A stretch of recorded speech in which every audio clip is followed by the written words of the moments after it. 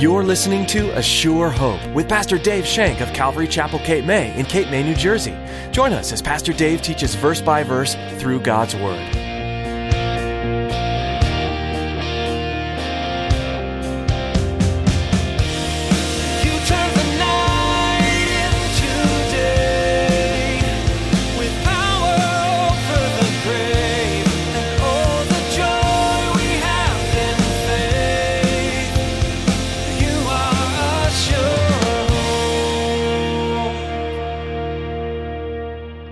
What Paul is saying here, hey, you hypocrite, you look great on the outside, but you're full of dead bones on the inside. Inwardly, you're nothing. You're a hypocrite. According to Paul, this man had a seared conscience. And this happens. A seared conscience happens when we constantly ignore our conscience and we ignore that eternal voice, and it becomes dull to when evil is done, the conscience doesn't even respond. Remember? We start to think that evil is good, and we start to think that good is evil. Can you trust your conscience to direct you to do the right thing? Not always, says Pastor Dave in today's teaching. When you continually expose yourself to sin and ignore your conscience, it can become calloused. If this continues, eventually you'll get to the point where you don't even notice when evil is done. Now here's Pastor Dave in the book of Acts chapter 23 as he continues his message, A Clear Conscience.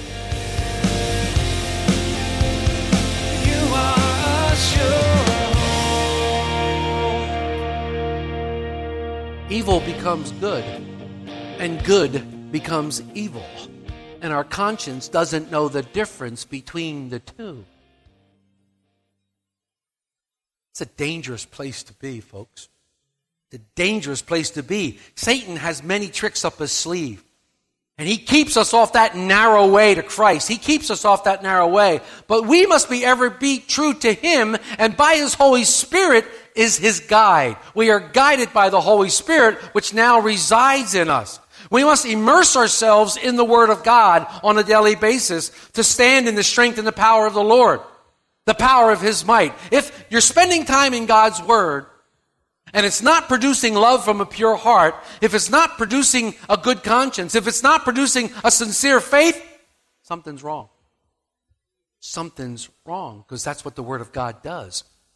If you're in legalism, it twists the Word of God, so that instead of showing love, we are harsh and judgmental. Instead of having a good conscience, we always feel condemned, knowing that we don't measure up. And instead of a sincere faith, we practically trust in our own ability to please God. Maybe some of you are there today, resting in your own ability to please God. If I just could read 5 more chapters a day, I know God will bless me. If I just could pray more, I know God will bless me. If I could just do more for the church or do more, I know God will bless me. Those are works. That's works-oriented. Paul said, I have a conscience that's void of offenses towards God, and this is a clear conscience. One that is void of offenses towards God. It's been cleansed by Jesus Christ. It's been cleansed and our conscience is gone. It is interesting though, Paul says, I have a clear conscience. Didn't Paul persecute the church? Didn't he cause innocent people to die? How could he claim to have a good conscience? And this is why the high priest was upset. Paul was saying something that didn't make sense because he's violated the Jewish law by having associations with the Gentiles. He violated their law by teaching against the law of Moses. So how could he say he had a clear conscience? Some believe that Paul was just living up to the light that he possessed.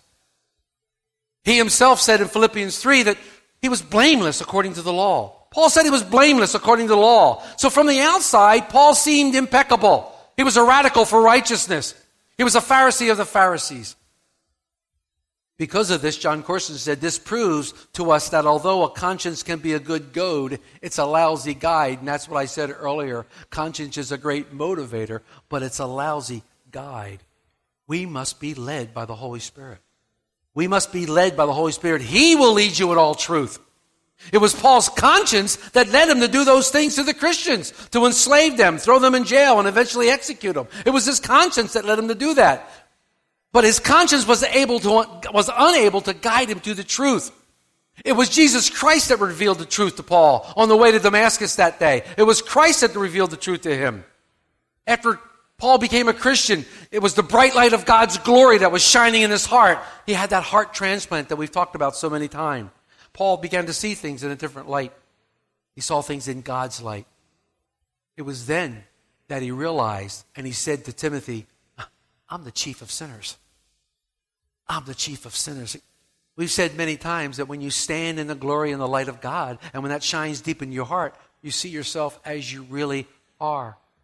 Unworthy, unclean, and unfit to stand before a most holy God on your own efforts.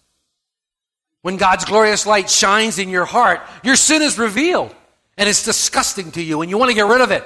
You want to jettison it. You want to remove it. You know the only person that can remove it is God himself. You want to get rid of it as best you can. You want to come to God and say, I've sinned. I've fallen short of your mark. I confess my sin to you. And I'm standing now in the blood of Jesus Christ, asking forgiveness for that sin. And when you do that, Christ comes and stands there with his arms open wide and says, come here. Come to me. Let me love on you. He accepts you in that sinful state, and his blood cleanses away your sin. He wants to cleanse you from all sin and all unrighteousness. He wants to be your conscious guide. Don't let Jiminy Cricket be your guide. Let Christ through the Holy Spirit be your guide. He will guide your conscience clear. So what happens next in our study is pretty startling, and I'm sure it startled Paul. Look at verse 2. And the high priest Ananias commanded those who stood by him to strike him on the mouth. The high priest was so incensed by what Paul had said about his conscience that he ordered Paul to be struck in the mouth. How dare you, Paul, say that you lived a good conscience after all the laws you broke, the Jewish laws, by associating with the Gentiles? How dare you? You deserve to be struck in the mouth. But the high priest was violating his own law.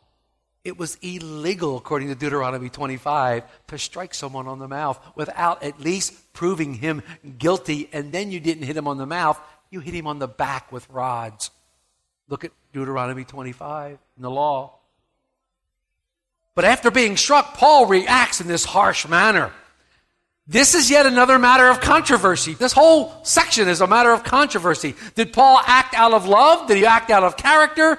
We don't know. It remains unknown. But we do know he didn't act according to what Jesus taught in Luke 6:29. What did Jesus teach? To him who strikes you on one cheek, offer the other also. Wow. That's tough. That's tough. That's tough to do. Here Paul gets blasted by somebody on the cheek. I don't think he offered the other cheek. That's tough to do. But many think Paul's response was justified. Look what he says.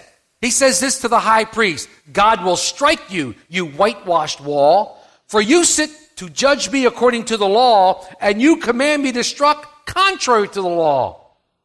Paul spoke to the high priest in a rough manner. I wonder what his conscience was telling him. I'm certain this didn't do anything to bolster Paul's defense. But Paul's attitude here is boldness. Paul's attitude is here is one commentator said he had spunk.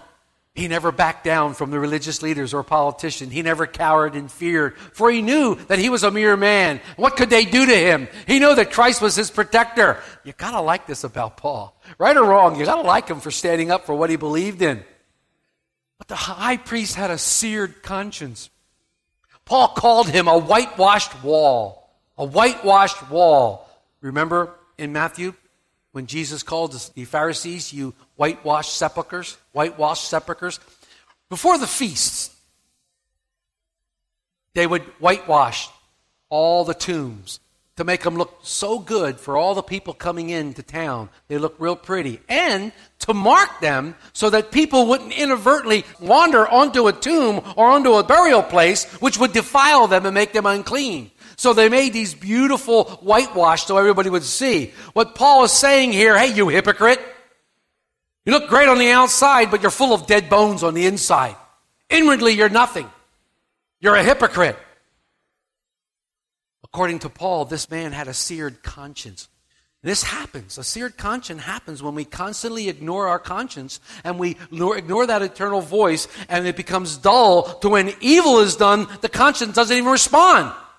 Remember? We start to think that evil is good, and we start to think that good is evil. By the way, that's scripture. That's going to happen in the last days. Men will think evil is good, and good is evil. Paul speaks about this in 1 Timothy 4, verses 1 through 5. Now the Spirit expressly says that in the latter times some will depart from the faith, giving heed to deceiving spirits and doctrines of demons, speaking lies and hypocrisy, having their own conscience seared with a hot iron, forbidding to marry, and commanding to abstain from foods which God created to be received with thanksgiving by those who believe and know the truth. Paul's assessment of the high priest was correct because he was cruel, he was wicked, and he was using people to his advantage for personal gain. And he cheated people out of much money. This is what it means to have a seared conscience. When you sit in high places and you do evil things contrary to the law and you don't even look back. It's a seared conscience. It's a conscience at one time would convict you of departing from the truth. It's a conscience that at the nerve endings are been burnt and been seared. And Paul uses this crazy analogy about branding someone on the forehead with a disgusting mark. But it wasn't the forehead that was being branded by a hard iron. It was their consciences instead. The commentator Clark said this: they bear the marks of hypocrisy as evidently as the indelibility in their conscience in the sight of God, as those who have been cauterized for their crimes in their bodies in the sight of men.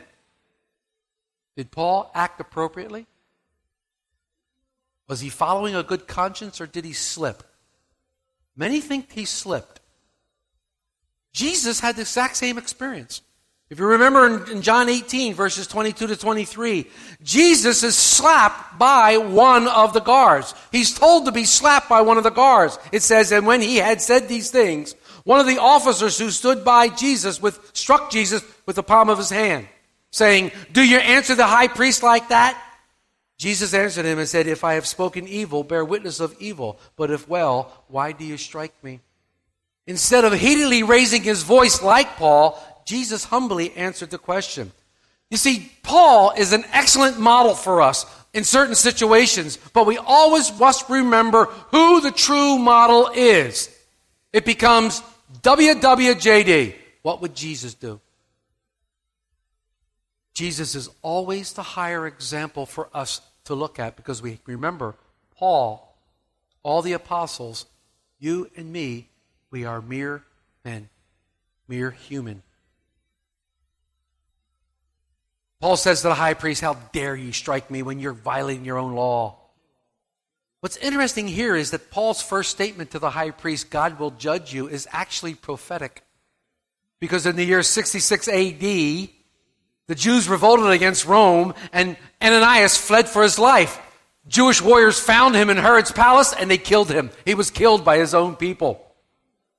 So if we look at verses 4 and 5, and those who stood by said, do you revile against the God's high priest? Then Paul said, I didn't know, brethren, that he was the high priest. For it is written, you shall not speak evil of a ruler of your people. We just studied this in Exodus 22:28. We just studied this on a couple Wednesday nights ago about speaking evil against a ruler of the people. How God says, don't do that. We're not supposed to speak evil of the rulers. We're supposed to pray for them. For some reason, Paul doesn't recognize Ananias as a high priest, and there's many suggestions as to why he doesn't recognize them. It could have been an oversight. Ananias might not have been wearing his priestly robes. Paul had trouble with his eyesight, which is well documented. They make a lot of things, but I like what Paul writes in Colossians. In Colossians 4, verse 6, he says, let your speech always be with grace, seasoned with salt, that you may know how you ought to answer each one. I think Paul needs to take a lesson from his writings. And when we answer each other, we need to answer seasoned with salt, with grace. We need to answer in humility, not rile against one another. If we could only speak to each other with grace as well as we gossip one to another. If we could only speak that grace of love and of God one to another, we should pray that God would control our tongues. So as we looked at this morning's study, we looked at the good conscience, the one that is void of all offense towards God, the one that is being led by the Holy Spirit, the one that is being moved by the Holy Spirit, the one that's following God. And we looked at the seared conscience, one that where evil is good and good is evil. We looked at that. But there's another conscience that I want to look at here as we end today, and it's a weak conscience. It's a weakened conscience. And this is another dangerous place to be, a weakened conscience. And Paul talks a lot about this weakened conscience in 1 Corinthians 8. It's a dangerous place. This conscience comes from a lack of knowledge of God's Word. And it causes us to think that certain things are sin when God hasn't declared them to be sin. This was what was happening in Jerusalem. This is exactly what was happening in Jerusalem. The consciences of the men were so weak that they could not declare clean what God had obviously declared clean, the Gentiles. They couldn't do that. They had a weak conscience. They therefore didn't choose to accept the Gentiles. They didn't choose to offer them salvation through Jesus Christ just like they were receiving. They choose to put upon them their law because their conscience was weak. You know, those Christians with weak consciences today oftentimes label activities as wrong when the Bible doesn't condemn them. This causes us to pull back further and further from those who God very may well be wanting to get close to. And instead, our weakened conscience, we don't show love to those people for some reason. We talked about that in our talk about prejudices last week. You know, whenever the church's culture rather than God's Word shapes our behavior, we will dilute the impact we have on those around us. It's God's Word that directs our paths. Thy Word is a lamp unto my feet, a light unto thy path. It's God's Word that directs us. In God's Word, being in God's Word. Is your conscience held captive by the Word of God? Is that what holds your conscience captive? Or are you subject to the whims of culture? Are you subject to the winds of the culture? See, the world seeks to suppress your conscience. And the world wants to conform your conscience into evil, into Satan. We must seek that good conscience, that pure conscience where we can stand with no offense before God. You can only get this through Jesus Christ. We must strive for integrity, and we must try to reflect the holiness of Christ, our Savior. But there's a warning here as we finish. There's a warning here. It is the Bible, not your conscience, that is our final guide when it comes to loving God's way. It's the Bible. Scripture tells us that it's possible for our conscience to indicate to us that nothing is wrong when there really is something wrong. We need to be ever careful of that. Remember, our conscience is limited to what we know about God. And where do we get the knowledge of God? From His Word, in which He is revealed to us in. This is where the knowledge of God comes to. The Bible is our final guide. Not how we feel about something. Not how we feel about something. The Bible is our final guide. What's your conscience telling you today? What's your conscience speaking of you today? Can't wait till this guy shuts up so I can go get some breakfast. What's your conscience talking to you about today? Maybe your conscience is saying, you know, you hurt that brother over there. You hurt that sister over there. Maybe you need to go talk to them. What's your conscience saying to you today? Maybe your conscience is drawing you into a relationship with Jesus Christ. Maybe your conscience is being pricked by the Holy Spirit. Maybe the Holy Spirit is now acting upon your conscience because the Holy Spirit has come into the world to convict us of sin, to convict us of righteousness, and to convict us of judgment. The Holy Spirit might be now in this room somehow touching your heart saying, now is the time to act. Now is the time of salvation. Maybe that's what's happening in your conscience. I don't know. Everybody has one. Everybody has a conscience, and I would pray that your conscience would be a clear conscience, a good conscience, one that's void of any offenses towards our God. When David sinned that great sin against Bathsheba, when he made that great sin, When he should have been out at war, when he should have been out on the battlefront, he chose to stay home. And when he walked out on the veranda that night, instead of being in battle, he was home where he didn't belong because all the kings were at war. And he looked down and saw this young girl bathing, and he lusted after her. His conscience was bad. He lusted after her, and he followed that conscience, and he fell before God. He fell because he followed the wrong conscience. But when he came back to God, he said, against you and you alone, Lord, have I sinned. Against you and you alone, Lord, have I sinned and done this great misdeed, done this great fault. That's what a good conscience does. A good conscience tells you that you are wrong and you need God. A good conscience tells you to clear your heart before the Lord, to clear your conscience before man, and to get right with God. That's what a good conscience is all about. And I believe that's the conscience Paul had. Paul knew from God that he hadn't broken any law. He hadn't broken any law at all. And he had a pure, clear conscience. And he could stand before these mighty men, these judges, who were truly hypocrite, who were truly whitewashed walls. And he could say to him, I have a clear conscience. Can you stand before God today and say that? That's a tough task. That's a tough task to stand before God and declare you have a conscience void of offense to you, O Lord. That's a tough task to do. We should be like David when he writes in the Psalms, examine my heart, Lord. See if there's any wicked way within me. Examine me, Lord. Examine me. Is your heart open to God today? He wants to do a work. He wants to do a work in you. Is your heart open to whatever he has for you today? Is he talking to you right now in your conscience saying, come to me? Don't clean your act up. Just come. I'll clean your act up for you. Come to me today. Today's your day of salvation. Come to me. Is he doing that today? If he is, make a decision today to follow Christ. Make a decision to have Christ in your life today. Maybe you've wandered. Maybe you strayed. Maybe your conscience has gotten so bad you're out there thinking, and your conscience is telling you, you can never go back. Maybe your conscience is telling you, you can never go back. You've strayed too far. I'm here to tell you today that that is not right. You're listening to the wrong conscience. You can never stray too far. You can never do too much, too bad. God will take you back. But you must turn and repent. And that simply means turn and follow God. Change your mind about the way you view Christ. Change your mind. Repent is just simply changing. And come back to him. What's your conscience telling you today?